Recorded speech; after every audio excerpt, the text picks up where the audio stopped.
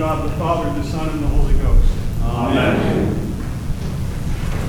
You'll have to excuse my being a little rusty today. I haven't done a Western Rite service since I retired 2.5 years ago. So finally slipping into the Eastern Rite rhythm, and now I have to come back and readjust to the Western Rite rhythm. And if you don't know what I mean by rhythm, just pay attention to what you're doing and you'll recognize that there's a different rhythm between each rite. You get into the flow of things and your prayers are going, and then you change rites, and it's just chaos until you adjust to the other rite. You get in the flow of things and you come back to the original way you started, and it's shocking. It's like that in different parishes too, by the way. So when you go to another parish and think something's not right, it's because the parish has its own rhythm, and you've adjusted to your parish's rhythm, but you have to adjust again. So it comes with the turf, so to speak. So I'm out of the rhythm and readjusting back to the first rhythm I learned in Orthodoxy. So in any case, we're doing pretty well, I think, so far. I've worked with this team before, so they're adjusting quite well and leading me along. You notice it's sort of like a cow by the nose. They got the ring in there and pull it along. Thanks be to God. We heard in the gospel today the Lord say, beware of false prophets. There's an aspect of Orthodox spirituality which is called discernment. And the statement, beware of false prophets, fits really into that whole concept of discernment. There are those out there, you look just at prophecy, who prophesy falsely. And when they do, they lead us away from God. There are many things said in the name of God. We hear it all the time. Daughter and I were having a conversation recently about how could anyone believe someone like David Koresh, or how did they believe someone like Jim Jones, or any of the other number of people who are part of American history, who have led others astray. Because they weren't discerning. They weren't discerning about what was said. And they took truth for granted. So if someone speaks, and we assume that he speaks the truth. When I began my Christian journey in 1971, I say began my Christian journey, that's when I woke up, realized what following Christ required of me. I got so excited about being a Christian that the minute somebody else said, I'm a Christian, I got all the warm fuzzies, and I'm excited. This is the person who understands what road I'm on. And I was sorely disappointed to find out that there were people out there who called themselves Christians who did not follow Christ, did not believe about him correctly, did not do what he said, and tried to justify it for whatever reasons. When I went to seminary in the Episcopal Church, it was the same thing. So there is falsehood out there. And we have to be discerning. We can't take the truth for granted, especially in this age in which we live. If you follow the daily office lectionary, and you would notice this week there are some lessons from Jeremiah. And I always love the story of Jeremiah, and I'm not going to talk to you about Jeremiah other than say, in this one of the particular lections was the account where the Babylonians are threatening Jerusalem just prior to 586 BC. And the people asked the prophets to come and speak to them the word of the Lord. And a whole group of prophets came one after another and said, all will be well. God will drive the Babylonians out of the country. So relax. Enjoy yourselves and fear not. Sounds good, doesn't it? God is all powerful. So it works, right? And then Jeremiah comes along and he says, they are false prophets. They are mistaken. You will be sold into bondage, and the Babylonians will take you into captivity. And the people were so angry at him for speaking those words to them that they beat him mercilessly and threw him into prison. Beware of the false prophets. Who was the false prophet?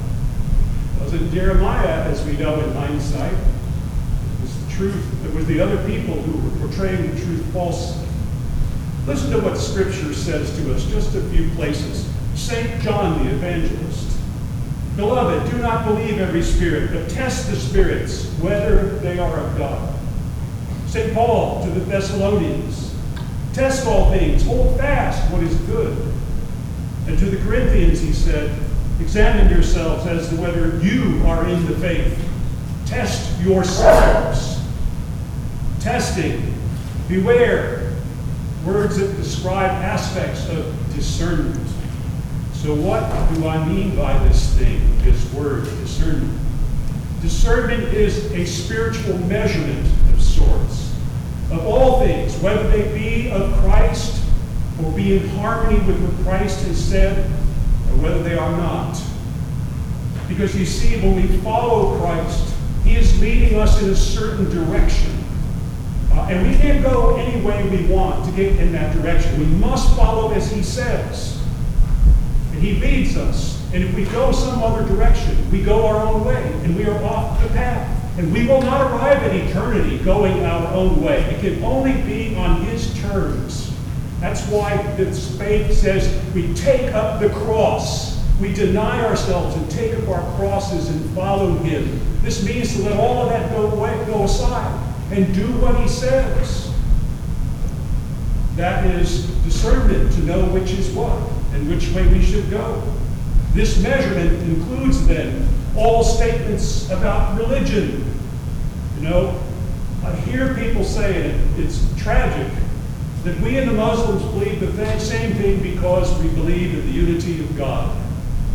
Well, I want to tell you that's not true. Because we believe that God is multiplicity and unity, the Holy Trinity. And the Muslims say that anyone who believes that's going to hell. So we have different viewpoints. We do not believe the same things. We have some commonality in some aspects of belief. We don't believe the same things. We need to use discernment about that. Not everyone who comes to me saying, Lord, Lord, shall enter the kingdom of heaven, Christ said. What about theology and philosophy?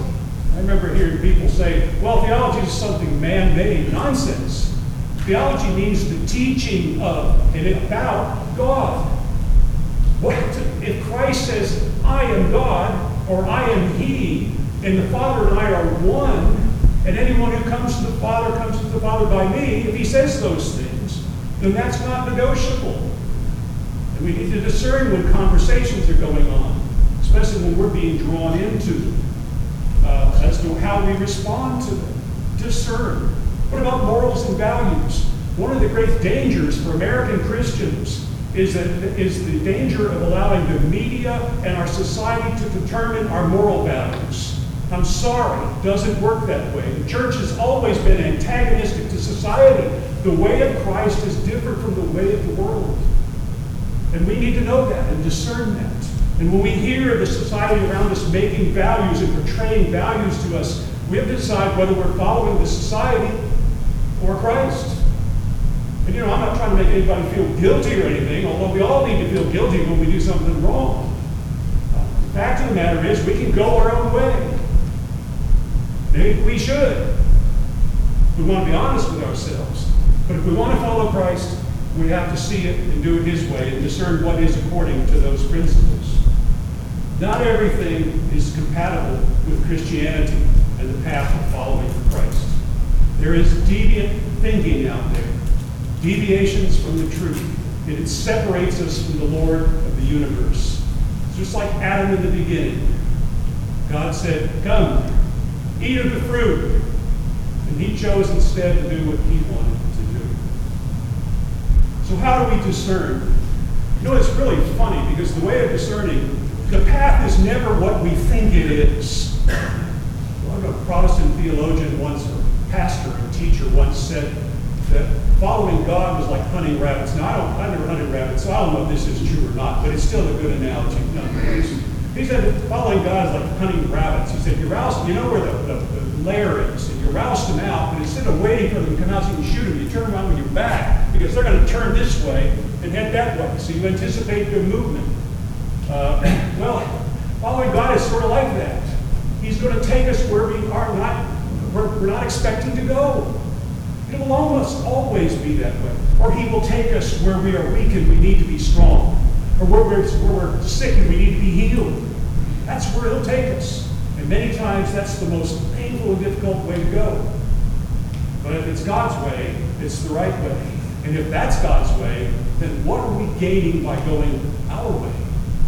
And how many of our actions are leading us away from God's way into our own way. So we measure everything. How do we do that? According to Scripture, for one. But we are not a Bible-only church. It's actually something greater than that we mentioned in a second. According to the church's theology, and the church's teaching, and you get a lot of that in the Nicene Creed. Every time we say that creed, we are reiterating our doctrine of God, our doctrine of Christ, our doctrine of the Blessed Virgin Mary, our doctrine of salvation, our doctrine of redemption, our anthropology, our soteriology, our ecclesiology. Did you know that? We've inundated with it, shaped and formed. And we have two choices. We can believe it and judge everything by it. And I don't mean judge in the negative sense, but measure. Or we can do, as we used to say in the Episcopal Church jokingly among the clergy, cross your fingers when you say it. Meaning you don't really mean it, but we got to say it. We don't want to cross our fingers. Measure it by the church's theology. Measure it against measure everything against the canons of the church. Do you know the canons of the church? Well, probably not. Unless you're just one of those sacristy rats, we call them, that just happen to learn all these things. I'm not called the deacon of sacristy rat, by the way. I just figured he understood the term, and so I turned to him. There are some people that are so absorbed in the church that from a very young age they're learning all these things. We call them jokingly sacristy rats. They've dug their way through everything in the life of the church. And so the canons are there, but you live by the canons even if you don't know it, because your priests and your clergy live by the canons, and they understand them. And believe me, if we don't, Bishop Basil will make sure we do. So, we live by the canons, and they form and shape us. We live by the writings of the saints. You know, the Orthodox liturgy is replete with statements from the saints that are in here, in the liturgies, that we don't even know are there. We just take for granted. And yet they shape us and form us. They help us to learn to discern, to see. We are shaped and formed by the liturgy of the church, which is the same way as I've already mentioned. And we can measure these things against the liturgy of the church. Do you know that after the Russian Revolution, during the 70 years that communism reigned in Russia, it was illegal for a priest, at least for a long period of time, a priest or anyone related to the church, to teach the faith or to preach sermons. Because they didn't want these ideas getting out there and disseminating upon the people. But interestingly enough, they thought there's nothing wrong with letting them do their liturgies. Those are innocuous, aren't they? And so the Russians did the liturgy, sometimes repeating parts 2 and 3 times. Because the Orthodox liturgy is so filled with truth and doctrine and teaching and morals and canons and values and the lives of the saints, it forms and shapes us even when we don't even know it. And so in the Protestant world in America, some of you may remember this. When the Soviet Union collapsed, there was all kinds of talk about sending missionaries in there to teach them the faith because there was no Christianity in Russia. And guess what? They came out of the woodwork, those people who showed up just for church and no sermons and no teaching. Is it not a statement of the truth that in Orthodoxy today, the 2 largest Orthodox bodies are what? Russia and Romania. Isn't that interesting? So much for the success of communism. Those people, though, discerned the truth in what was taught in the church and in the liturgy, and they came to it. So it's to conclude what is not in conformity with the truth, and having done so, to strive to alter what is within us or in our reaction to it, so that we may follow Christ faithfully. St. Paul said to the Corinthians, bring every thought into captivity to the obedience to Christ. Every thought, everything must be his. Every thought, every action. And thank God he leaves repentance in there, so when we fail, and we do, we can correct it and straighten it out. So how do we learn to do this? Because it makes it sound like this is some ominous task. What's the road to discernment? And we think of something really difficult. Well, it is, but it isn't. To learn discernment is to immerse ourselves in the faith, the things that we're supposed to do on a daily basis. Prayer. If we do our prayer work faithfully, day by day, hour by hour, however our rule is set up, we will begin to be shaped and formed into the image and likeness of Christ to such a degree that we will know darkness when it comes near us. Repentance and confession. Notice I said and confession. We should be doing both all the time. Repentance daily, or at least once a week. And confession, however our priest tells us or our spiritual fathers tell us to do. Those things shape and conform us to the image of Christ. Take away the things of the world from us and help our souls begin to heal so that we can discern light from darkness. What about tithing and almsgiving? That's where everybody starts squirming. Because in America, you give to charity when you got something left over. But in the Christian faith, we give to God first. And then we relish and use and cherish what He has left us with. And we learn to work within those means. That is a given. As we learn to do that, we become transformed. And for some of you, those of you who may have learned to do this well, you know what happens. We begin to see everything differently. And discernment emerges. What about the sacraments? Communion, confession as a sacrament, unction, the healing sacrament. Use those things. They change us. They change us, so that's what we want. We will learn discernment through the transformation that occurs in our souls. And reading, the Lectio Divina, the Western Rite concept of holy reading. Everybody should be reading daily, scripture or patristic writings or something of the faith. Sit down with the Mass and read the liturgy prayers. They will transform us. We should do that. If we do those little things, our inner beings are transformed and discernment begins to emerge as we become formed and shaped according to the likeness of God. That's what discernment is. So listen to those words that we've heard today. Beware. There is false teaching out there, and our work is to make sure we respond to it properly. Discern the things that are of God and the things that are not. That's our work.